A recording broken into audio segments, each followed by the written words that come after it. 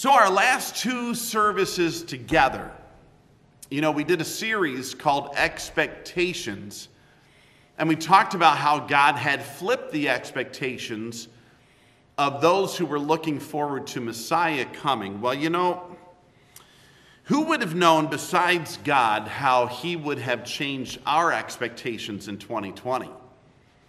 I mean, everything changed. And the two biggest Sundays that the church looks forward to, like Christmas and Easter, for guests coming in and our biggest attendance, we had to change and go completely virtual for those. That was a total flipping of the script for us. And now we have to finish this year online, something that we never anticipated happening.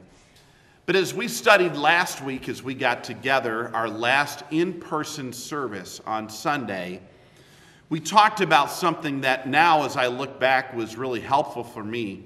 And we said, you know what? God is in the details. And how true that is. God's in the details of our lives. God understands what's going on. He's not taken by surprise. He knows what's best for us. And we mentioned last week, instead of this mentality of remove me, it's improve me. And God is something that we need to learn through all of this as a church and even as individuals. So God, don't remove me. Don't just take all my problems away to make life cushy for me. God, improve me. Help me to understand what you have for me moving forward. And so that's our mentality. So this Sunday and next Sunday, January 3rd, I want to talk about two emphases that we want to carry into the new year. Two emphases that we want to carry into the new year. I'm looking at, what were some of the challenges of 2020, and what can we think about for the new year to help develop and grow as a church family. So I want to look at people that follow Jesus. Today I want to think about people that follow Jesus invest themselves in others. They give and they invest themselves in others. Now the Bible has some famous quotes about giving and about investing. In fact, one of them is universal. It's God loves a cheerful giver. And another one many people know, it is more blessed to give than to receive. And I just want you to know that for 2020, it didn't deplete our church of our financial resources. We're thankful for what God has done for us financially.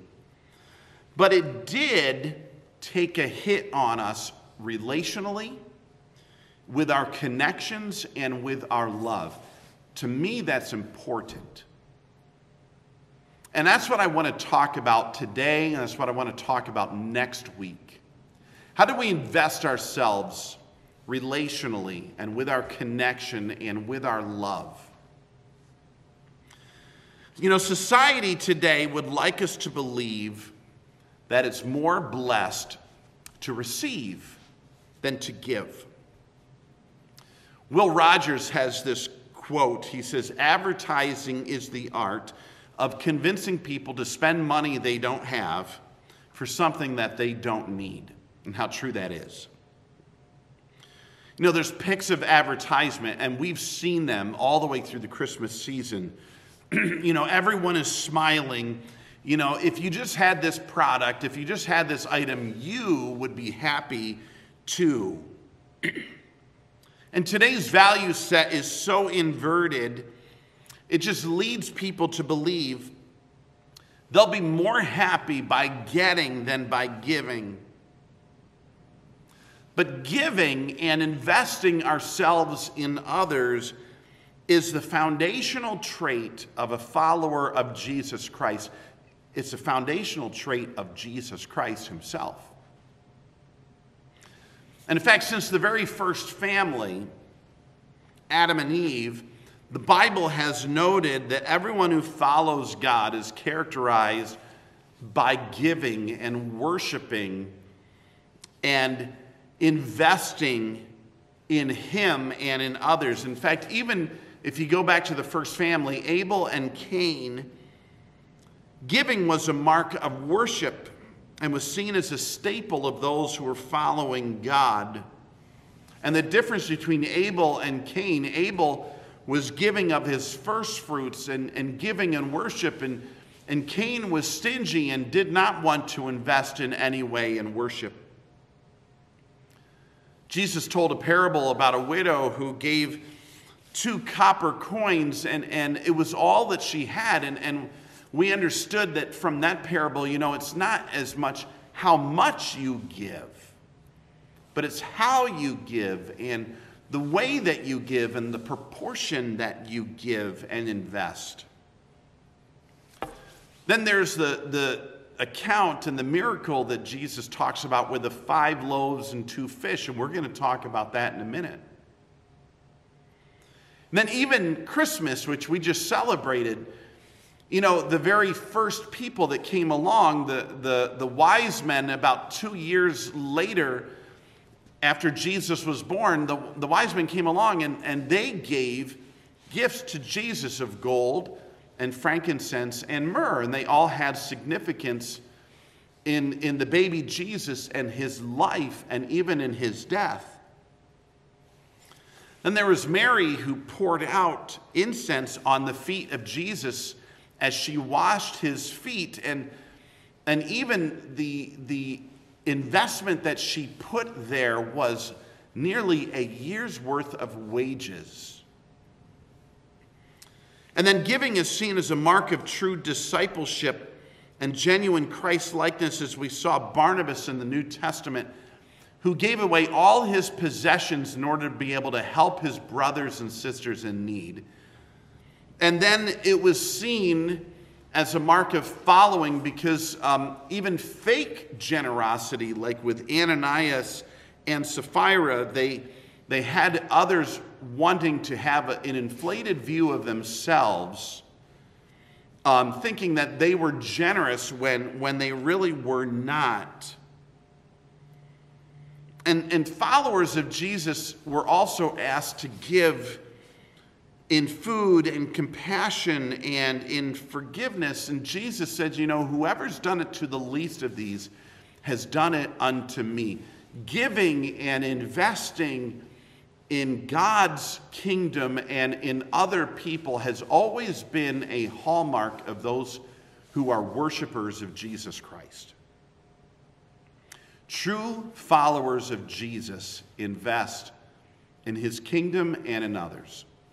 So let's just take a moment, and I want to look at a familiar miracle of Jesus from the Gospel of John, chapter 6. And this is going to note a very significant trait that I believe that needs to be in our hearts as we look forward to 2021. And remember, I'm not talking about money. I'm talking about investing our lives in other people. So as we look here at chapter 6 of John, the first 14 or 15 verses outline the whole account of this miracle and the setting. And if I could, I just want to read through what was being set up in this miracle. Let me read the first number of verses. You're going to see what Jesus was doing as he set up this miracle.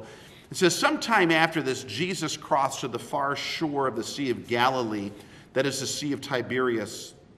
And a great crowd of people followed him because they saw the signs he had performed by healing the sick. Then Jesus went up to the mountainside and sat down with his disciples. The Jewish Passover festival was near. So when Jesus looked up and saw a great crowd coming toward him, Jesus said to Philip, now notice he's setting this whole thing up with this question to Philip. Where shall we buy bread for these people to eat? Notice verse 6. He asked this only to test him. He already knew or had in mind what he was going to do. And Philip answered him, it would take more than a half year's wages to buy enough bread for each one to have a bite. Another of his disciples, Andrew, Simon Peter's brother, spoke up. Here's a boy with 5 small barley loaves and 2 small fish. But how far will they go among so many? So notice what was going on in this account as Jesus was setting up an impossible situation. He already knew what he was going to do. There were upwards to 15,000 people. The text talks about 5,000 men, and then if you add in women and if you add in children, probably at least 15,000 people that were present in this crowd that were following Jesus. No food, no money, and even Andrew says, you know what, it will take over a half year's wages for everyone, even just to have a bite, not for them to be sustained, not for them to be filled, but even just to send a bite around the entire crowd.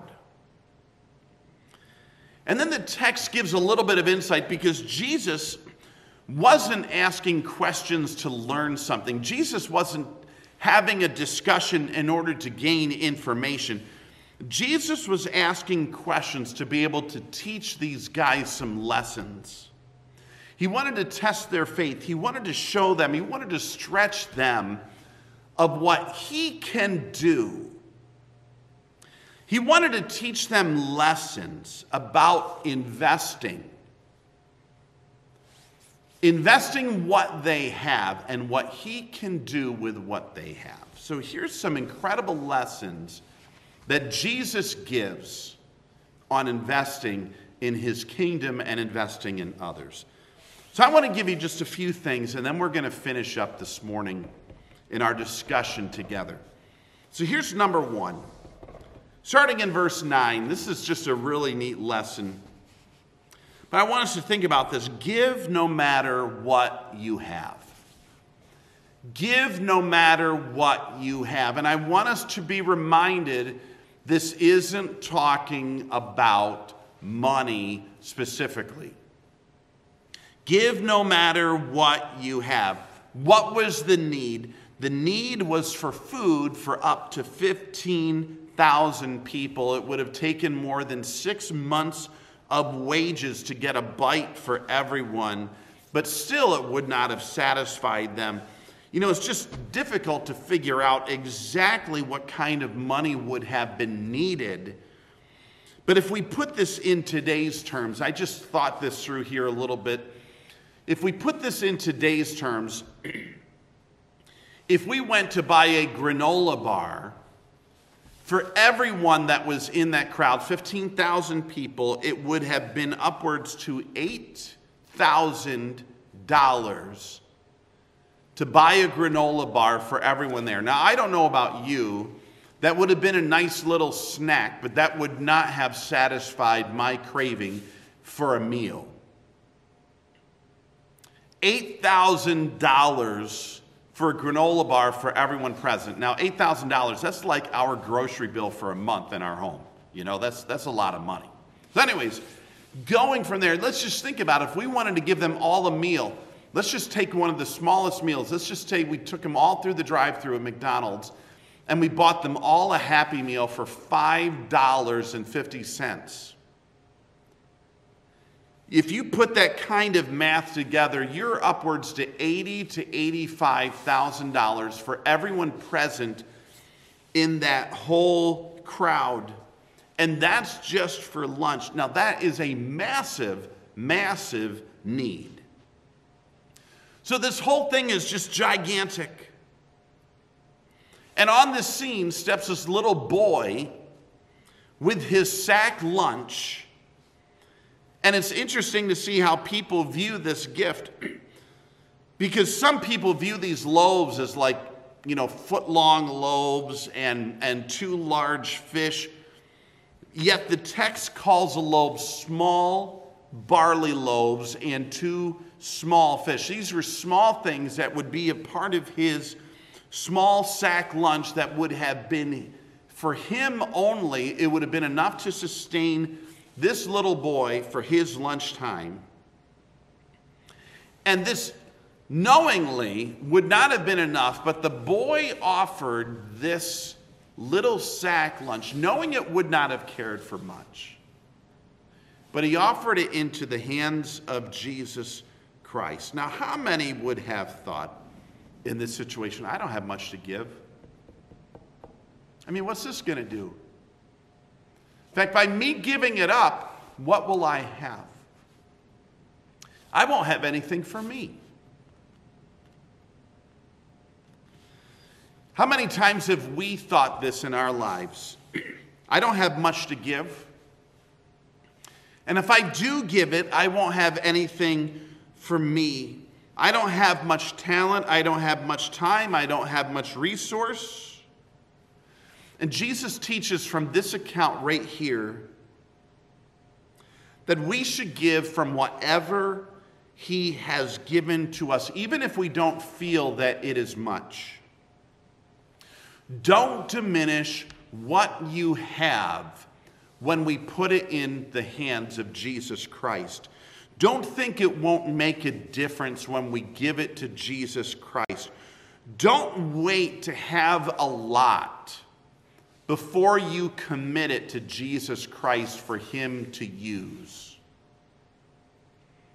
In fact, I read the account of J.L. Kraft. He's the head and president of Kraft Cheese Corporation, who had given approximately 25% of his enormous income to Christian causes for many years.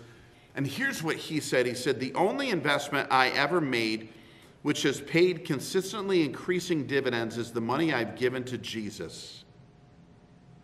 J.D. Rockefeller said, "I never would have been able to tithe the first $1 million I ever made if I had not tithed my first salary, which was $1.50. Isn't that something? Don't ever underestimate what you currently have in your life. You think your talents are small. You think your time is small. You think your resources are small. And if you take those and you put them in the hands of Jesus to be able to help other individuals, we give no matter what we have. Here's number 2. This is the big deal. Give to what God is in. We give to what God is in.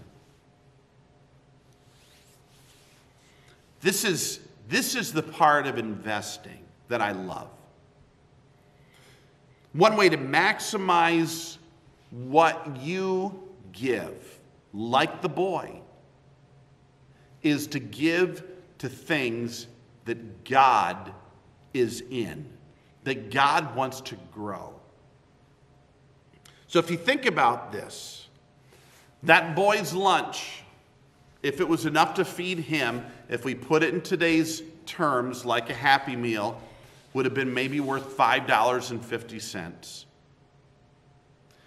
Jesus Christ took that little Happy Meal from that boy and fed 15,000 people. And then, if you'll notice, how about I just read the whole text for you here? If we can just pick up verse 9, I'm just going to read down through. It says, "Here is a boy with 5 small barley loaves and 2 small fish. How far will they go among so many?" Verse 10. Jesus said, "Have the people sit down." There was plenty of grass in that place. They sat down. About 5,000 men were there. Jesus then took the loaves, gave thanks, distributed to those who were seated as much as they wanted. He did the same with the fish. And when they had all enough to eat, he said to his disciples, "Gather the pieces that are left over. Let nothing be wasted." So they gathered them, filled 12 baskets with the pieces of 5 barley loaves left over by those who had eaten. And after the people saw the sign Jesus performed, they began to say, "Surely this is the prophet who has come into the world." And Jesus, knowing they intended to come and make him king by force, withdrew again to a mountain by himself. So think about it, folks. The $5.50 meal that this little kid had fed 15,000 people, and then there were 12 baskets full. So Jesus took $5.50 investment and turned it into an $85,000 return. Now, I don't know how you've done on your investments, but that is a major, major return when put in the hands of Jesus Christ. Now, it's just mind-blowing to think that our little thing, when we put it in what God is in, how it can multiply. That's investing. So what are the things God is in? What's God in that we want to invest our lives in, our time in, our resources in? Well, God's in building his church, locally and globally. You know, there's this collective impact that we have on each other and our community and our world. And I get to say this as God has met our budget needs, and our giving average is right on par right now to end in the black for this year of 2020. And I'm so grateful for that. What else is God in? God's in people. And this is where I want our focus for 2021 to be. God's in people. God's in caring for family. God's in caring for orphans and widows and single moms and those who are without. God's in caring for one another. And that's an emphasis that can continue to develop that I really believe 2020 has diminished and de-emphasized. And this boy didn't give money, he just gave what he had to help another person. And so I just think of this. Imagine, instead of playing on your phone, imagine picking it up and calling someone who's lonely. Now that's an investment.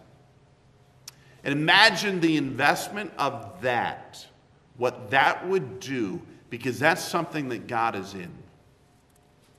And imagine, instead of writing down a list of things that you want on a piece of paper, instead imagine writing a note on a piece of paper to someone who needs encouragement and love, a pick-me-up in their life. That's investing in someone. Imagine, instead of pouring a cup of coffee for yourself, you pour a second one for someone else, and you share it with them, and you sit down and you spend time with them, and you pray with them. That's investing in the life of another. Imagine, instead of time burned on the couch, you spend that time with someone else, listening to them and talking with them and praying with them. Friends, this is time and resource and energy spent in things that God is in, because God is investing in people's lives. And when we invest ourselves in others, God multiplies that. That advances things for his kingdom. So you know what? Give whatever you have. Don't underestimate it. Give whatever you have. Give to what God's in. And then lastly, I just want to express, and this is the beauty, you know, because your gift in God's hands will do much more than if left in your own hands. And here's the third thing I just want to give to you. Give so that God is elevated. Give so that God is elevated. Here's the beauty of how this story ends. Notice nothing more is said about the boy. We don't even know his name. And it's probably a good thing we don't know his name, because churches would probably have ministries named after the boy, or financial investments named after the boy. And the ultimate result of the whole account is not that the boy is the hero. No one talked about the boy. No one talked about his gift or his generosity. The remarkable outcome of this entire event is that everyone was talking about Jesus. He was the talk of the town. Every conversation was buzzing about Jesus Christ and his power, so much that they wanted to force him to become king at that time, and he had to retreat. And in my book, friends, that's total success. And you know, in my book, when we invest in someone's life, and to hear them say, God met my need, boom, that's success. Jesus answered my prayer, that's success. And the success of the gift is not found in the plaque or the recognition that we get, but rather the recognition that comes to Jesus Christ through everything that is done. So we give from what we have, whatever it is, even if we feel it's small, and we give to what God is in, because you know what? God can take that $5.50 investment that we have and turn it into $85,000 investment in his kingdom, in the lives of people. And we give with a desire that God is elevated, that his name is known, that his word is spread. And you know, 2020, as I mentioned, it didn't deplete our finances, but it did take a hit on our relationships, on our connection, on our love. And that's the currency we need to deal in again. And I need to tell you about an example of how that currency exchanged hands in our church just a few weeks ago. Because there was a young woman who came to our church about 2 years ago. And she was hurting. And her life was in a really tough spot. And another woman came alongside of her and invested time and prayer and resource. As she said it, this woman came close to her and called her and kept in touch with her and prayed with her and counseled with her. And over these last couple years, this young lady's life grew and developed, and she has come around, and she's someone with whom we are really proud of and thankful for. God has really worked in her life. We've seen the investment of this one into the life of this one who was hurting, and it has paid off. And God's done some great things. But here's where we saw the currency exchange again. Because that woman who came in here 2 years ago, who was invested in, just walked up to another young woman in our church who recently came here, who was hurting, and who needed someone to invest in her. That woman from 2 years ago just walked up to another young woman in our church and introduced herself. And my pastoral ear was perched as I was listening and overhearing, and I heard her introduce herself, and she said, "What are you doing tomorrow? You want to go out and have coffee?" And boom, the investment has begun again. That little investment of whatever you have, putting it into what God is in, and God gets the credit. So I want to talk about just a couple things as we finish. Who gives? Who gives? Everyone gives.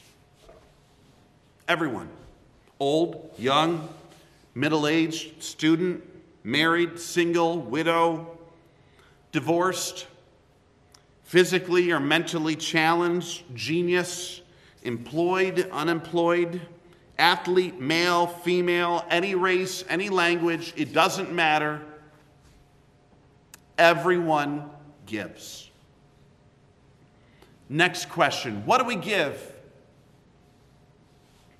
Whatever we have, that's the answer. We give of our time. We give of ourselves. We give of our companionship, of our food. We give cards. We give relationships. We give talents. We give resources. We give counsel. We give calls. We give encouragement. We give compassion. We all have things we can give in 2021 that are going to make a difference in the lives of other people. So who gives? Everyone. Things to give? Whatever we've got. Who to give to? The needy, the orphan, the widow, the hurting, the sick, the children, the elderly, those that are out of work, the families that have needs. Even give to your enemy. I mean, whoever may need it, someone who needs encouragement, we just need to look around. But who to give to? There's everyone. Everyone around us has a need. Who gives? We all do. Things to give? Whatever God's given to us. Who to give to? Everyone. We look around and give to those who are in need. And then lastly, why give? Why do we give? This is where it really hits home. Because giving is a great picture of Jesus Christ. And it's a great picture of his gospel, the good news. It's a great picture of, for God so loved the world that he gave his one and only Son, that whoever believes in him should not perish but have eternal life. Giving elevates Jesus. Giving models the gospel. Giving advances God's kingdom. Giving orbits around the example and the testimony of Jesus Christ for us. It shows people that we are Jesus Christ's possession, and then we're all about modeling who he is to our world. It even gives us the opportunity to share the gospel with other people. That's why we give. It's because of the gospel. It's about the gospel.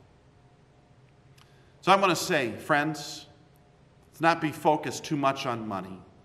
Let's be focused on investing ourselves in God's kingdom and giving of us and seeing what he'll take from our little bits of investments in each other and growing that in 2021. And so, Father, we finish by saying, take our little bits of investments, our little crumbs, our little loaves, our little fish of investments in the lives of others and grow them in ways that only you can. Grow your kingdom. Help us to grow each other. May we be better off for being in the lives of each other. May we see a difference this coming year by us all being investors. And we pray this for your glory and your credit and the spreading of your fame and the news of your rescue. And we pray in the name of Jesus. Amen. Amen. Have a great day, friends. We'll see you next week here at Church at Home.